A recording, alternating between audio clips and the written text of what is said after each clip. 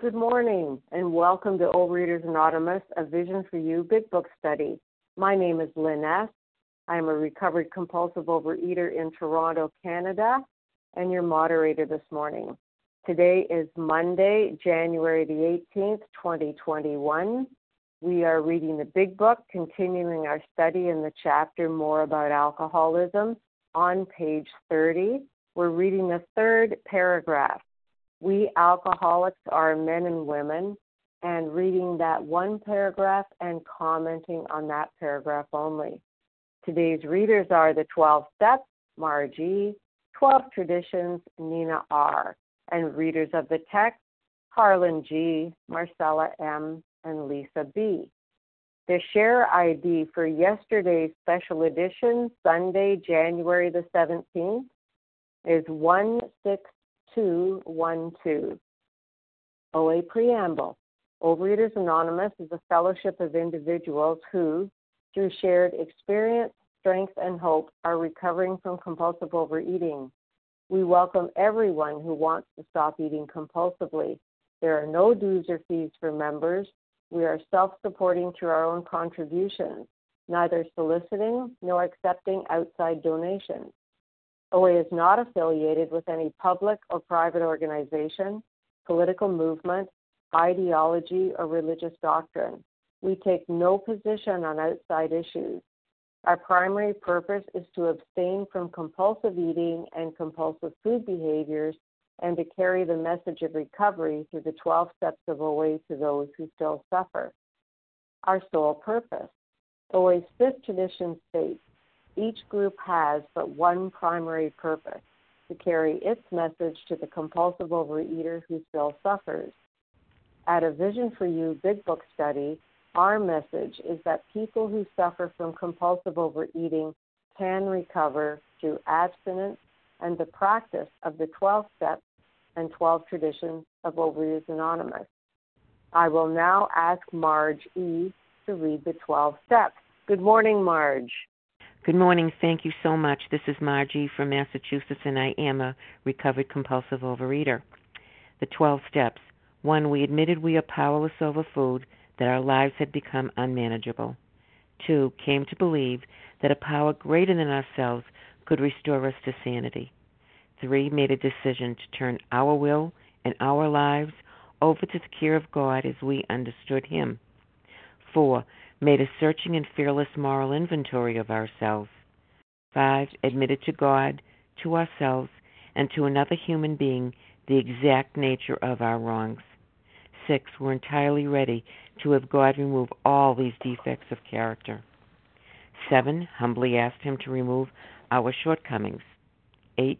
Made a list of all persons we had harmed and became willing to make amends to them all. 9. Made direct amends to such people wherever possible, except when to do so would injure them or others. 10. Continued to take personal inventory, and when we were wrong, promptly admitted it. 11. Sought through prayer and meditation to improve our conscious contact with God as we understood Him, praying only for knowledge of His will for us and the power to carry that out. 12.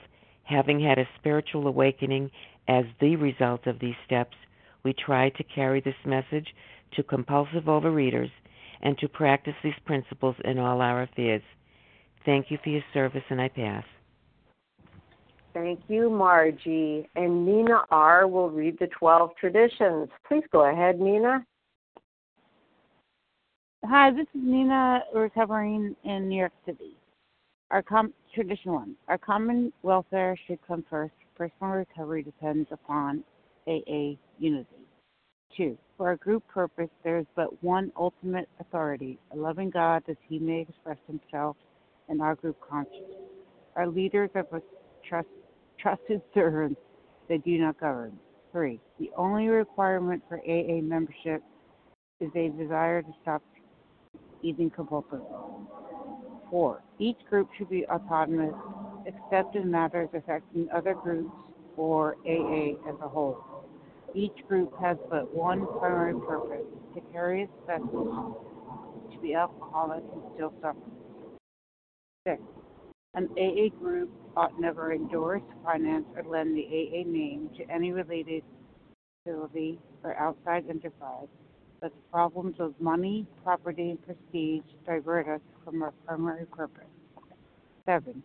Every AA group ought to be fully self-supporting, declining outside contributions. 8.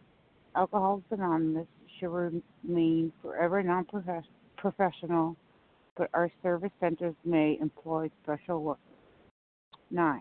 AA as such ought never be organized, but we may create service boards or committees directly responsible to those they serve. 10. Alcoholics Anonymous has no opinion on outside issues, hence the AA name ought never be drawn into public controversy.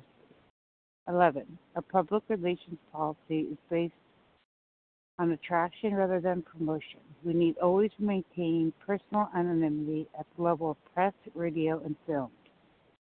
And 12. Anonymity is the spiritual foundation of all our traditions, ever reminding us to place principles before personalities. Thanks for allowing me to do this. Thanks. Have a good day. Thank you, Nina R. How our meeting works. Our meeting focuses on the directions for recovery described in the Big Book of Alcoholics Anonymous. We read a paragraph or two from the literature, then stop and share on what was read. Anyone can share, but we ask that you keep your sharing to the topic and literature we are discussing, and that you keep your share to approximately 3 minutes. Singleness of purpose reminds us to identify as compulsive overeaters only. Our abstinence requirement for moderators is 1 year, and for readers is 6 months. There is no abstinence requirement for sharing on topic. This meeting does request that your sharing be directly linked to what was read. We are sharing what the directions in the Big Book mean to us. To share, press *1 to unmute. Once you are done sharing, let us know by saying pass. Then press *1 to mute your phone. In order to have a quiet meeting, everyone's phone except the speaker's should be muted. And today we resume our study of the Big Book. We're in the chapter More About Alcoholism, page 30. We're reading the 3rd paragraph, We Alcoholics Are Men and Women, and commenting on that paragraph only. Harlan G., would you read for us, please? I sure would be very happy to, Lynn. Thank you very much for your service, and thank you for making this meeting possible. We learned that I'm Harlan G. I'm a recovered compulsive overeater, and I live in Scottsdale, Arizona. We learned that we had to fully concede to our innermost selves. Oh, wait, no, sorry about that. We alcoholics are men and women, right? Nope, that's tomorrow. Okay, what am I doing here? We alcoholics are men. No, we learned that we had to fully concede to our innermost selves. No, sorry. We alcoholics are men and women. Okay, thanks. I was a little famished this morning. I'm tired. I'm sorry. We alcoholics are men and women who have lost the ability to control our drinking. We know that no real alcoholic ever recovers control. All of us felt at times that we were regaining control, but such intervals, usually brief, were inevitably followed by still less control, which led in time to pitiful and incomprehensible demoralization. We are convinced to a man that alcoholics of our type are in the grip of a progressive illness. Over any considerable period, we get worse, never better. As I say, I'm Harlan G. I'm a recovered compulsive overeater, and I'm in Scottsdale, Arizona. This disease has 3 things about it that I need to pay attention to every day of my life. It is permanent. It is progressive. It is fatal. And what this paragraph is pointing me to is that nothing that I'm going to do, nothing that is of my human power, my willpower, my strength, my whatever, is going to make one bit of difference, no matter how much I think I may be in control of the situation. And weight loss will not make this disease go away. That's a very important thing for me to remember, because I have fallen into that trap many times. I lost a lot of weight. I was looking better, not good, but better. And I thought to myself, I can handle this. I have one of these, I'll have one of those, and I'll be okay. No way is that true. They are inevitably followed by still less control, which led in time to pitiful and incomprehensible demoralization.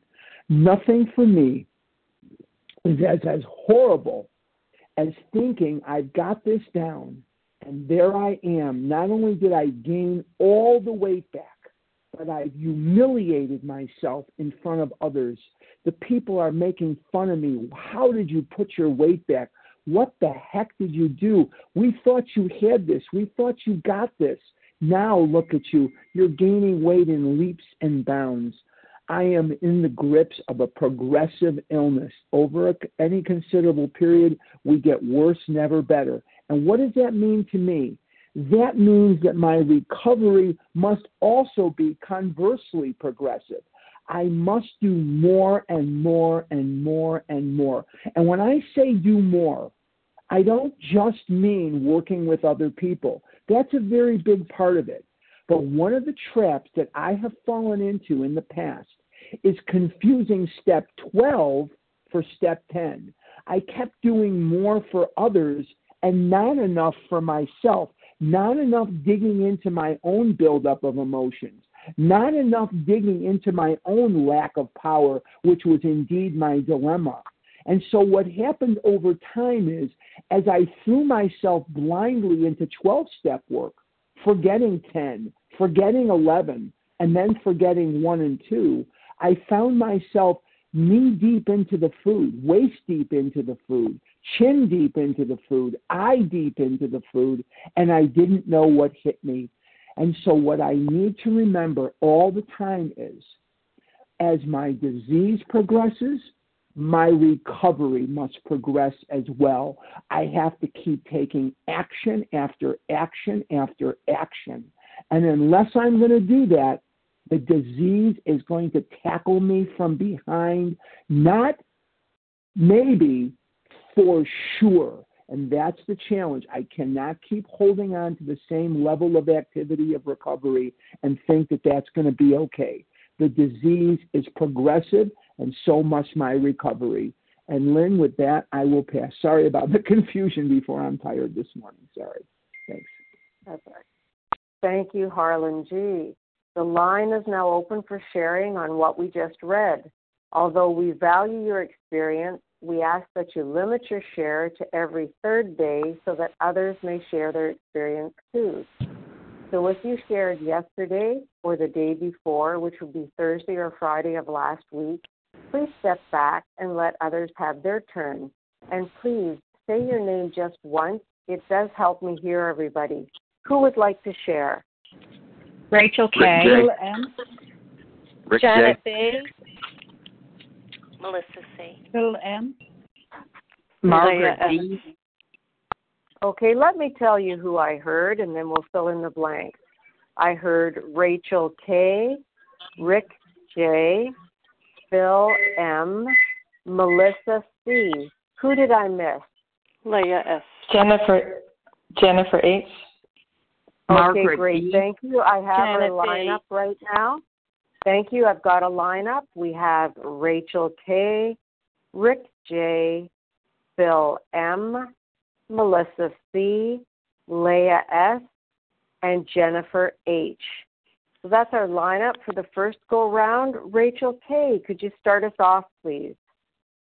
Sure. Thank you so much. This is Rachel K. from California. Harlan, I can't imagine why you're tired. You know, you didn't do anything this weekend. So anyway, Rachel K. from California, thank you for calling on me. I love this paragraph because it speaks to me about humility, that I have to remember today, that anytime I think, oh, I have a handle on this, and this applies to me for, compulsive overeating, which by the grace of God, I'm recovered for about 20 and a half years, but also for character defects. It speaks to me, of the need not only for steps 10 and 11, as was discussed, but for step 1, for step 7, that of me, I am nothing, the Father doeth the works. I think I completely misquoted that. But that under my own steam, I am not able to get better. I may think, oh, I have a handle on this. I have a handle on this, on whatever, this particular compulsive food behavior. Or, oh, I have a handle on this character defect.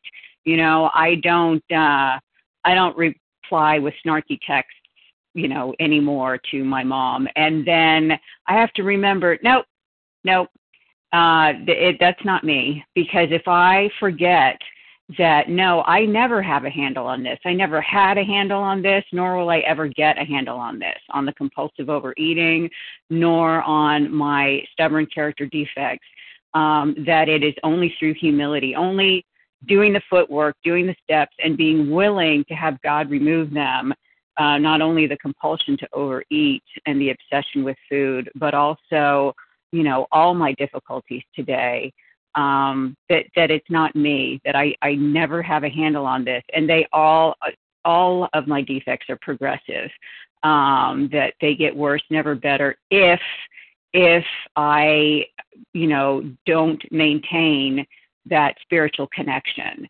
And I maintain that spiritual connection by working the steps, by staying in 10, 11, and 12, by admitting my powerless every single day, by turning my will and my life over to the care of my higher power.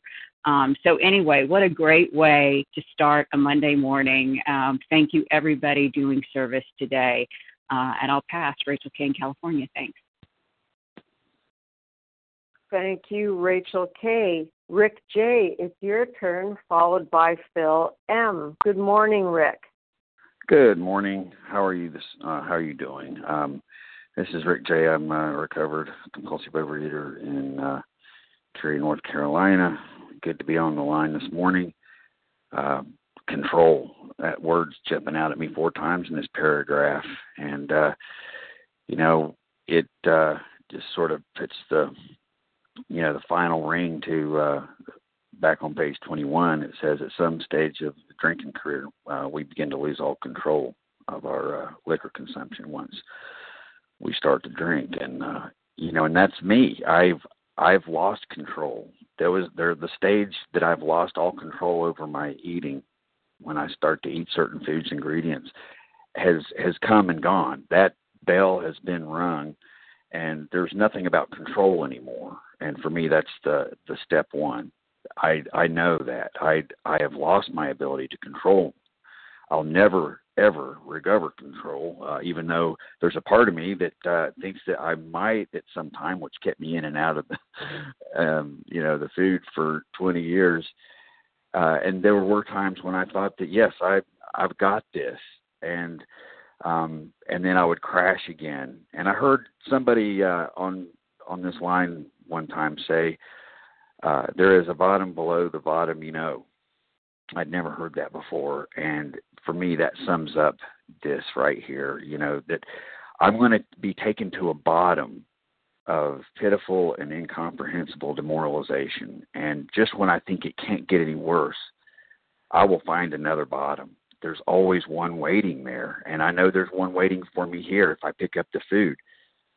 Thank God, since October of 2019 that I have maintained entire abstinence, and I am living in a in a world of progressive recovery. Yes, the recovery is progressive, but I've got a disease that tells me that this time will be different. That I'm really not that bad. That I can possibly do this. Which, of course, is denial, and then the worst is I already know what exactly is going to happen when I pick up the bite, and I do it anyway, and that's for me the insanity of it. And I'm so grateful to be abstinent, so grateful that I am free right in this moment. I'm maintaining my spiritual condition, and I'm living in the promises right now. And with that, I'll pass. Thank you, Rick J. Phil M., it's your turn, followed by Melissa C. Please go ahead, Phil. Thank you so much for your service. My name is Phil, and I'm a gratefully recovered compulsive overeater from Northern Ireland. And the word incomprehensible demoralization, I suffered so many of those. I had 5.5 years of relapsing, slipping, the whole works, everything, until in June 2019, I was my heaviest at 231 pounds, 16.5 stone. I suffered from arthritis. I had reflux at night, so that I had to sleep sitting up as best I could. I had become antisocial. I was depressed, taking antidepressants, and even cancer and the threat of death could not make me stop eating the poison that was sugar. And my own disgust, my husband's disgust, that couldn't and didn't stop me either. I used to love socializing, and I used to love buying clothes. But I got that I didn't want to see anyone. I couldn't even look at myself in the mirror. I didn't really care what I wore. I'd go and buy size 24, whatever it was, trousers and so on, and just put them on me. Didn't care what it looked like. I did work in a grocery shop, a very nice one, which was great when I was in recovery. Not so great when I was being tempted. And this day there was a cake for sale. It was a chocolate cake, and it was £3. I lived 7 miles from that shop. I couldn't make the 7 miles. I pulled in about a mile away from the shop into a busy car park. Lots of people about. It was a sunny day, but all I could think about was a chocolate cake. And in my mind, I managed to pretend that I was invisible, that these people couldn't see me getting stuck into this chocolate cake. No knives, just with my hands. And that is what I told myself. I was so demoralized. I said, this is what your recovery is worth, £3. It is only worth £3. And it was such a low point. And I've had many other low points as well. But through this program, and particularly through Vision, I've been able to reconnect with myself, with my higher power, with my fellows in the program. And today I was at an early bird meeting, which we have. It's marvellous. We have about 100 people attending that on Zoom. Did service. I was talking to one of my sponsees today and 2 others who reached out to me, which was just lovely. I'm really enjoying the flowers in my garden, which, because I was recovered, I planted for the first time. I'm going to see daffodils and tulips, which I planted last year, and life is just so different. And I'm so, so grateful to be here, and I'm so grateful to everyone who does service and everyone who's listening on the line. If one of us can recover, all of us can recover. It is possible. With that, I'll pass. Thank you, Phil M. Melissa C., it's your turn, followed by Leah S. Good morning, Melissa. Hey, good morning, Lynn. Thank you so much for your service this morning. My name is Melissa C. I'm a recovered compulsive overeater, and I live in New York. What grabs me in this paragraph is the word control, and how much I just really wanted to have control. And I actually thought that that's what I was going to get here, that I thought, you guys are going to teach me how I could be in control of this problem. And, if you're in control, it means you can regulate, when you eat, what you eat, how much you eat, where you eat, all those things. And, when for me, all the time, right? And since it progresses, the when, it took up more and more space in my life. It was in happy times and sad times, I would eat through a stomach virus, right? It wouldn't matter. So what I eat, initially, there were certain foods, that pulled me like a magnet and demanded eating. But, towards the end, the progressive nature of this disease, I didn't even enjoy what I was eating. I was still just eating.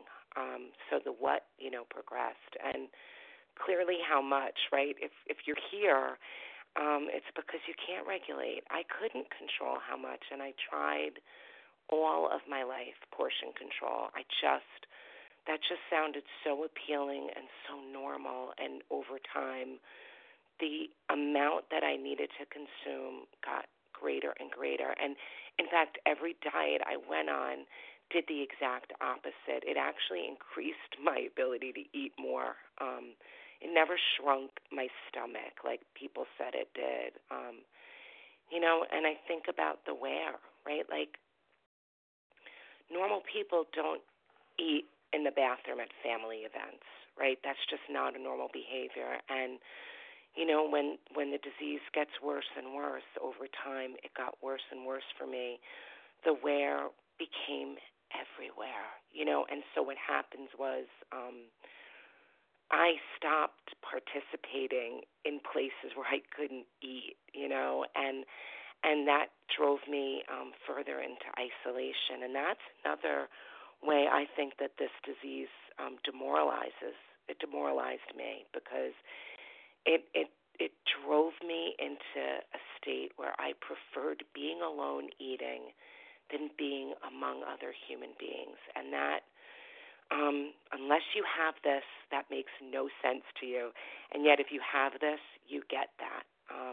And it only gets worse, but we have a solution. Thanks. With that, I'll pass. Thank you, Melissa C. Leah S., it's your turn, followed by Jennifer H. Good morning, Leah. Good morning, everyone. My name is Leah S., and I am a recovered compulsive overeater. And I say that with conviction, and I say that with belief in myself. I spent more than half my life. I didn't come into these rooms until I was over 50 years old, because nothing is going to affect me. I took a long time to admit I am a compulsive overeater. Control, 1, 2, 3, 4. I'm just reading 4 times in this one paragraph. That's what I wanted, control. I'm just going to speak to those who have made resolutions in January. We're going to do this. We're going to do this. I'm just giving you hope. In this paragraph, think about the positive. I have lost the ability to control my drinking. And you know what happened to me? And just turn it around. I have finally understand that I have my portion size of food. And I don't need more, and I don't want more. We know that no alcoholic ever recovers. It's such a wonderful feeling to give over the control to your higher power. Your anxiety level will go down so much. The tenseness within me has gone down because I don't have to be in control. And then sometimes I thought I was in control, but they would be so chaotic. You know what? The world is so chaotic. Everything about me is so chaotic, but it is being led by my higher power, and I'm at peace. I know that I'm not in control. Thank you, God. Thank you. If you turn this around, I can become a little bit more sane. I can eat the way my body needs, whatever it needs. These things can become positive.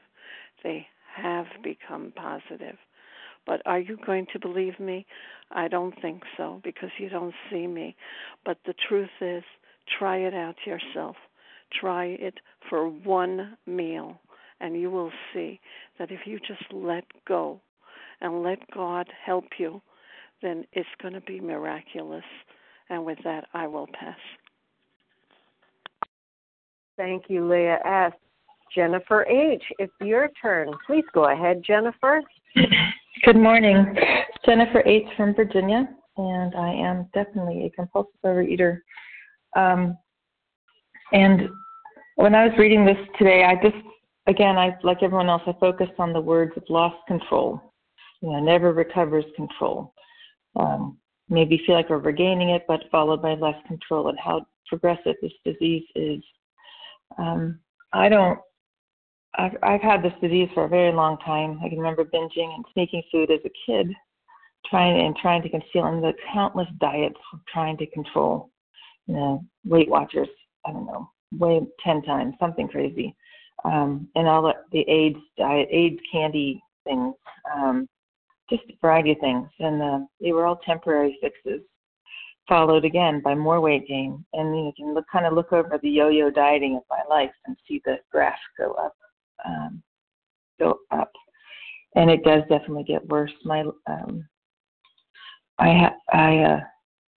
During my last period of weight gain, I started gaining weight. I found out I needed hip surgery for a complete hip replacement, and that didn't stop me. I still gained weight. I went through the hip replacement surgery and started healing from that, and food still was my focus. And thank God that this program and you all are there, that I was able to return, because thank God. Because otherwise I just kept trying to find the solution on my own and somehow make it work without this. And it really, it doesn't work. And the demoralizing thing I can think of is that I was getting sores underneath my stomach because I was trying to exercise and it got sweaty and I didn't wash, and all of a sudden I had wounds, and that was definitely progressive. It hadn't happened to me before. And it is incomprehensible demoralization to lose 80 pounds, go into relapse, and gain that back plus some. And so for today, I'm focusing on being entirely abstinent and letting God take over, because, man, I sure make a mess of things on my own. So, yes, it's progressive. We can't regain control. And thank God there's a solution. It is not me. Thank you very much. I pass. Thank you, Jennifer H. For those of us who might have come on the line a little bit later this morning, we are continuing our study of the Big Book. We're in the chapter More About Alcoholism on page 30, the third paragraph. We alcoholics are men and women. And we're reading and commenting on that one paragraph only. So the line is now open for sharing on what we just read. And although we value your experience, we ask that you limit your share to every third day so that others may share their experience too. So if you shared Thursday or Friday of last week, please step back and let others have their turn. And please say your name just once. It does help me hear everybody. Who would like to share? Janet UK. Okay, Ginger I C. didn't get anybody, but I got Janet somebody B. from the UK. Okay, so I heard Ginger C. and somebody from the UK. Janet B. Liz Okay, from great. the UK. Okay. So Karen I've got Ginger G. C., Janet D., and Liz. Who else would like to share? Karen G. Trisha C. Okay, I've got room for one more.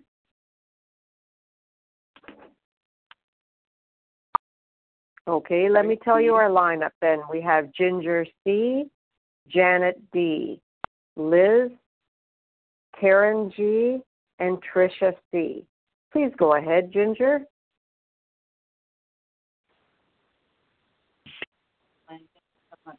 Service. Can you hear me? We can now, thank you. Okay, great. Thank you for your service. Ginger C., recovered compulsive overeater in Colorado. And I just love this last sentence. Over any considerable period, we get worse, never better. This progression, and thank God it progresses, because what wakes all of us up but the pain that continues? It's relentless. It doesn't give up. And that's what gets my attention finally and made me give this food addiction the credit that it deserved, because I just thought, well, it's not that bad. And many times, this 20 years of this revolving door of relapse, I would come into OA because I wanted some temporarily relief. I didn't want recovery. I just wanted to feel better in that moment. I wanted to lose some weight, get down to a lower pant size, and then move on. But then again, thank God for every beautiful bite, because that's what woke me up to the realization, this is scary. This is real. And what am I going to do? And it was through the pain of the eating that I finally was beaten into a state of reasonableness. And yes, I said, I'm finally done. I'm giving up. I'm willing to go to any lengths for victory. Tell me, what do I need to do? Help me.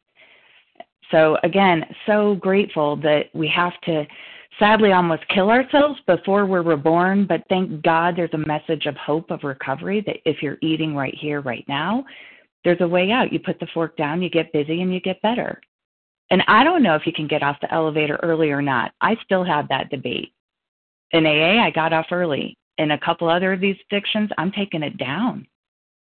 But it absolutely has an answer, and it's the 12 steps, and we're so privileged to be a part of this meeting and to be hearing it daily. And with that, I pass. Thank you, Ginger C. Janet D., it's your turn, followed by Liz. Good morning, Janet. Hi, good morning. This is Janet B. in New Jersey, recovered from compulsive eating and bulimia. Well, my mind focused on that word grip. We are in the grip of a progressive illness. It reminds me how Bill Wilson said, alcohol was my master. Food was my master, and I was in its grip. I could not escape. Of course it was progressive. I went from throwing up twice a week to throwing up six times a day. It got worse, and I couldn't do anything about it. But God. Enter God. And I was just thinking back to the doctor's opinion page, Roman numeral 27, where it talks about how people who are in recovery believe in themselves and still more in the power which pulls chronic alcoholics back from the gates of death. Only the power of God could loosen the grip of the hand of the illness on my neck. But of course, because I'm like someone who has the power of one, and the illness has a power of 100, but God has unlimited power, like the power of 1,000,000. And how do we get there, right? How did I get there from point A, where I was in the grip of this illness, to point B, where God was pulling me back from the gates of death? And it says that right in that line in the doctor's opinion. They believe in themselves and still more believing in the power which pulls us back. My belief that God could help me was the first step in activating that power. Just like money is the currency in the physical world. If I want, I don't know, to buy something at the grocery, I go there and hand them a $20 bill. That's the currency. In the spiritual world, faith is the currency. The minute I started believing that God could help me and then continued to surrender my life to him, he actually came down to help. And we were talking about progressive, and then I'll just close with a last line on what also is progressive. On page 8, Bill Wilson says, I was to know happiness, peace, and usefulness in a way of life that is incredibly more wonderful as time passes. Recovery is also progressive, and it begins with saying, God, maybe you can do this. And I'm just going to submit myself as much as I can to as much of you as I understand. And then I promise the miracle happens. And with that, I pass. Thank you, Janet D. Liz, it's your turn, followed by Karen G. And can we have the initial of your last name, please, Liz? Good morning. Good afternoon. My name is Liz Eve Elegant from the UK. Thank you, everybody, for doing service here and all the wonderful people on this call. I am just so, so grateful to you all. I'm not sure what I'm going to say, but I've been asking my higher power to speak through me. And the thing that comes up to me is which led in time to pitiful and incomprehensible demoralization. When I did my step 4 and 5, the thing that's come up for me is I really struggle with confusion. And I don't know if that's because I'm dyslexic, because of being told a lot of lies as a child, but that has been an incredibly helpful thing for me to understand. And for me to know that I don't need to be confused, because often when I'm confused, I find things incomprehensible. I go into self-will and I try to figure it out. And with the support of all of you beautiful people and my amazing sponsor, I am learning that going to understand and figure it out in my head is not what God wants. And because I'm then in self-will, I just need to hand it over. And examples of things are happening for me when I do that, and God gives me lots of examples to practice that.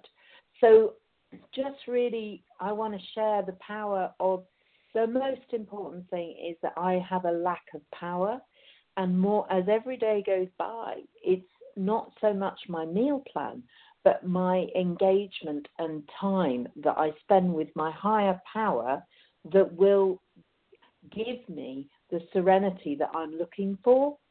And I will feel less demoralized and less confused. And all of this feels so counterintuitive that it's just crazy. So I just have to do it. And that's all I've got to do. And spending time with God and higher power is something I need to invest more in to be able to lose the confusion. Hope that makes sense to somebody. Thanks a million for listening, and I will pass. Have a great day. Thank you, Liz E. Karen G., it's your turn, followed by Tricia C. Please go ahead, Karen. Thank you very much. This is Karen G. from New Jersey. I'm gratefully recovered under eater and exercise bulimic. And just want to maybe speak a little bit about being new in recovery and also new in OA. And I say new, it means basically 14 months. And I have recently finished all 12 steps with a third sponsor for the third time in those first 14 months. And like to think that I am a capable person, but this program has been baffling, and it is about this paragraph so much for me. I really have to thank every single person who shared on the line today, because I related with absolutely everything, and I think this paragraph really spoke to me because of the word control. And that's what it's been about.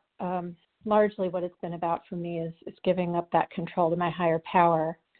There's so much that I heard today that I relate to, like feeling like I have to help others more and not spending enough time on clearing out my own buildup of human emotion. And I can see that when I don't spend that time doing that, then, my disease wants to come coming back in, whether it's experiencing the mental twist or having the food call to me. It's a clue, it's a sign that there's something there that I have to take a closer look at. I do want to control everything, including my appetite, feelings of hunger, and basically everything that has to do with my life. But I noticed that as soon as the food starts taking up more space in my mind, again, that's a clue. And I will say that, though, spending the time with my higher power has been incredibly freeing, because when I spend that time and focus on my own recovery, I do find that freedom. And the freedom comes from letting go of my character defects, which are the fear, the anxiety, the selfishness, the resentments, and really starting to learn in my heart that I am not in control of my ability to regulate my food, but also I'm not in control of my emotions, I'm not in control of my thoughts, I'm not in control of other people, situations, and life in general.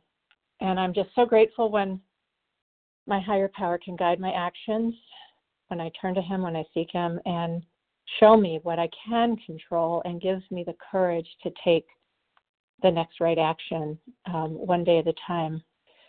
So thank you, God, and thanks to all of you for your service. I pass. Thank you, Karen G. And Tricia C., it's your turn. Good morning, Tricia. Good morning. This is Tricia C., recovered compulsive overeater in New Hampshire. And I always say that I'm the recovered chronic non-recoverer because I tried to recover for 8 years in OA. And I'm talking working my tail off, not just kind of go into the room. 8 years, and 4 of those were in vision, and I could not. I'd go out in 3, I'd go out in 4, I'd go out in step 9, and I'd go out even in 12, and I could not recover. And when I just think by the grace of God, I recovered. And when I think about why is this a progressive illness, and why does it say that we have lost the ability to control our drinking? And I think, I finally get that food doesn't do for normal people what it does for me. And guess what? Food is always going to have that reaction in my body. Nothing is going to change that. I am always going to have crazy reactions to these foods. And I finally get that down to my core. And I also finally get that I seek ease and comfort like nobody's business from food. Because why? Because I am restless, irritable, and discontented. But now I have a way to get rid of that other than food. I finally got to the place of complete and utter demoralization, and I was scared. I was at like a level of 10 on the depression scale, a level of 10 on the anxiety scale. When I called my beautiful sponsor, who I call Love on a Stick, the woman is like, she had what I wanted. She still does. And I was willing to do whatever she said. Whenever she said it, I was willing to stop thinking about it and analyzing it. I don't need to analyze. Still to this day, when she said, you need to take on another sponsee, I was like, my first reaction is, are you high? Do you know what my life looks like? And I'm like, oh my gosh, she's right, of course. And so I have to do the actions, especially the actions that I think are wrong or that I think I don't need to, because guess what? That is a sign that that's exactly what I need to do. So if you're feeling lack of hope today, that you can't recover, I am here to say that even when life gets crazy and life gets completely unbearable and you've tried everything, that you can recover. And so I just want to say thank you to everyone for speaking over the weekend and working over the weekend, and thank you for everyone today. And with that, I pass. Thank you, Tricia C. We have time for 3 more shares. Who would like those spots?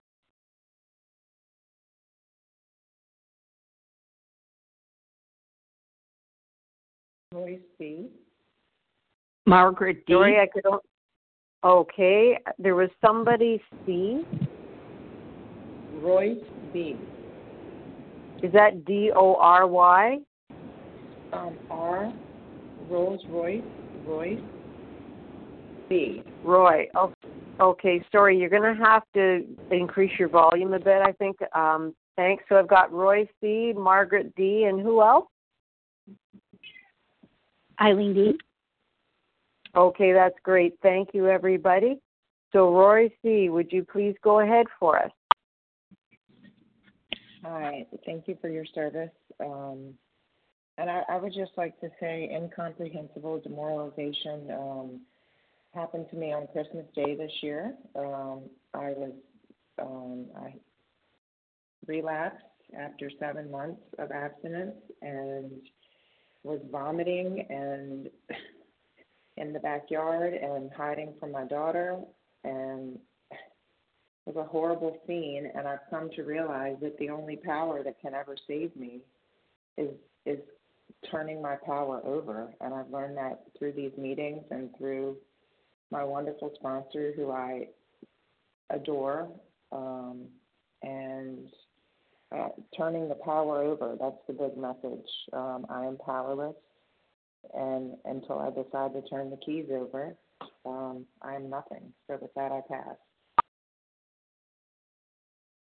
Thank you very much, Rory C. And Margaret D., it's your turn, followed by Eileen B. Please go ahead, Margaret. Oh, hey, good morning, everybody. My name is Margaret D., and I'm grateful. I'm very grateful to be a recovered compulsive eater. I'm in Georgia, and a big welcome to the still suffering compulsive eater. The recognition that I'm hearing and understanding and feeling, and it just makes me feel so much a part of, instead of this used to make me feel separate from, is hearing everybody talk about the illusion of gaining control. And I never realized that it was an illusion. And so because I could be in control at times, or, I thought I had it licked. Well, if I was to list out every method that I've tried to control my eating, it would take, believe me, a lot longer than 3 minutes.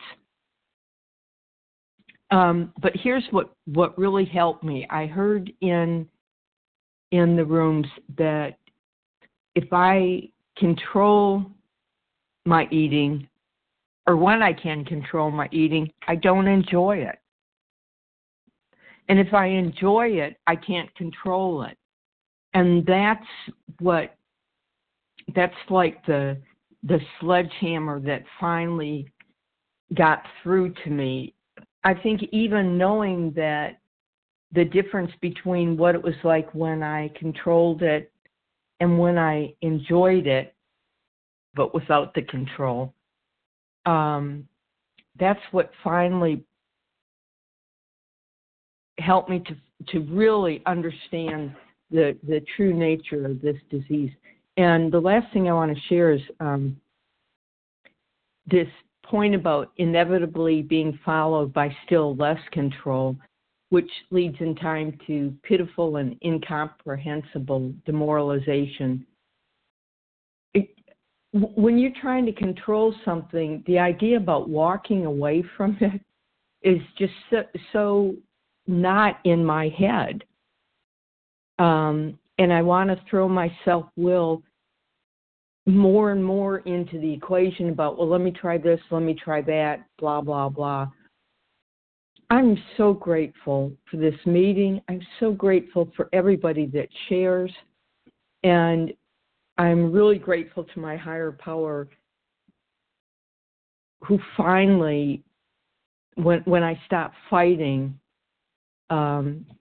led me to a recovery that's sustainable, that's happy, that's healthy, and that lets me be included and a part of, instead of always feeling like I'm on the outside.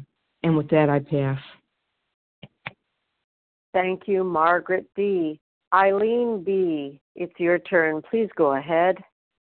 Hi, good morning. This is Eileen D. From Maryland. Hi, I'm a recovered compulsive overeater, and thank you for moderator and everyone who has shared this morning. For me, when I look at the line that says that such intervals, all of us felt at times that we were regaining control, but such intervals, usually brief, were followed by still less control. And I now, today, I can look back and look at that, the less brief, and say to myself, that maybe lasted a nanosecond, thinking I could control things. I mean, from the time I was little and my mother had her famous homemade sweet that we all loved, I would basically find out where it was hidden. I would find out, because it had to be hidden because I would eat it all the time, where it was hidden. I would find it. I would do everything I could. I was just a little kid. And, throughout my life, I would have periods of the diet, and then I'd lose the weight, and then the diet, and I'd lose the weight. And I remember right as I was in program for many, many years, and I relapsed. I relapsed so hard that I went to my children had a birthday party I took them to, and I walked in and wandered and talked to people and saw the cake. And by the time my kids were done playing, half of it was a sheet cake, was gone. And I had crumbs all over me, and I made light of it, and we laughed about it. I was so embarrassed and mortified because if I had stayed longer, I would have finished it, no doubt about it. So talk about lacking control. And it only got worse to the point where I had to cry out to God and say, I can't do this. I just can't do it. I am killing myself and my family. And it just took coming in these rooms, working with sponsors, just doing the footwork. And when I think about it now, I am so amazed at the gift of abstinence, that it was given to me, that I just kind of prayed for it, waited for it, and it happened. So those of you who are, wanting it, it does come. It is part of the promises. And so I just wanted to share that today. With that, I'll pass. Thank you, Eileen D. And thank you to everyone who shared and to Team Monday. Please join us for a second unrecorded hour of study immediately following closing. And the share ID for yesterday, Sunday's special edition, January the 17th. Sorry, I'm reading the wrong thing. The share ID for this morning, Monday, January the 18th, the 7 a.m. meeting is 16218. We will now close with the reading from the Big Book on page 164, followed by the Serenity Prayer. Lisa B., will you please read A Vision for You? Our book is meant to be suggestive only. Yes, good morning, everybody. My name is Lisa B. I'm a recovered compulsive overeater in Greenville, South Carolina. Our book is meant to be suggestive only. We realize we know only a little. God will constantly disclose more to you and to us. Ask Him in your morning meditation what you can do each day for the man who is still sick. The answers will come if your own house is in order. But obviously you cannot transmit something you haven't got. See to it that your relationship with Him is right, and great events will come to pass for you and countless others. This is the great fact for us. Abandon yourself to God as you understand God. Admit your faults to Him and to your fellows. Clear away the wreckage of your past. Give freely of what you find and join us. We shall be with you in the fellowship of the Spirit, and you will surely meet some of us as you trudge the road of happy destiny. May God bless you and keep you until then.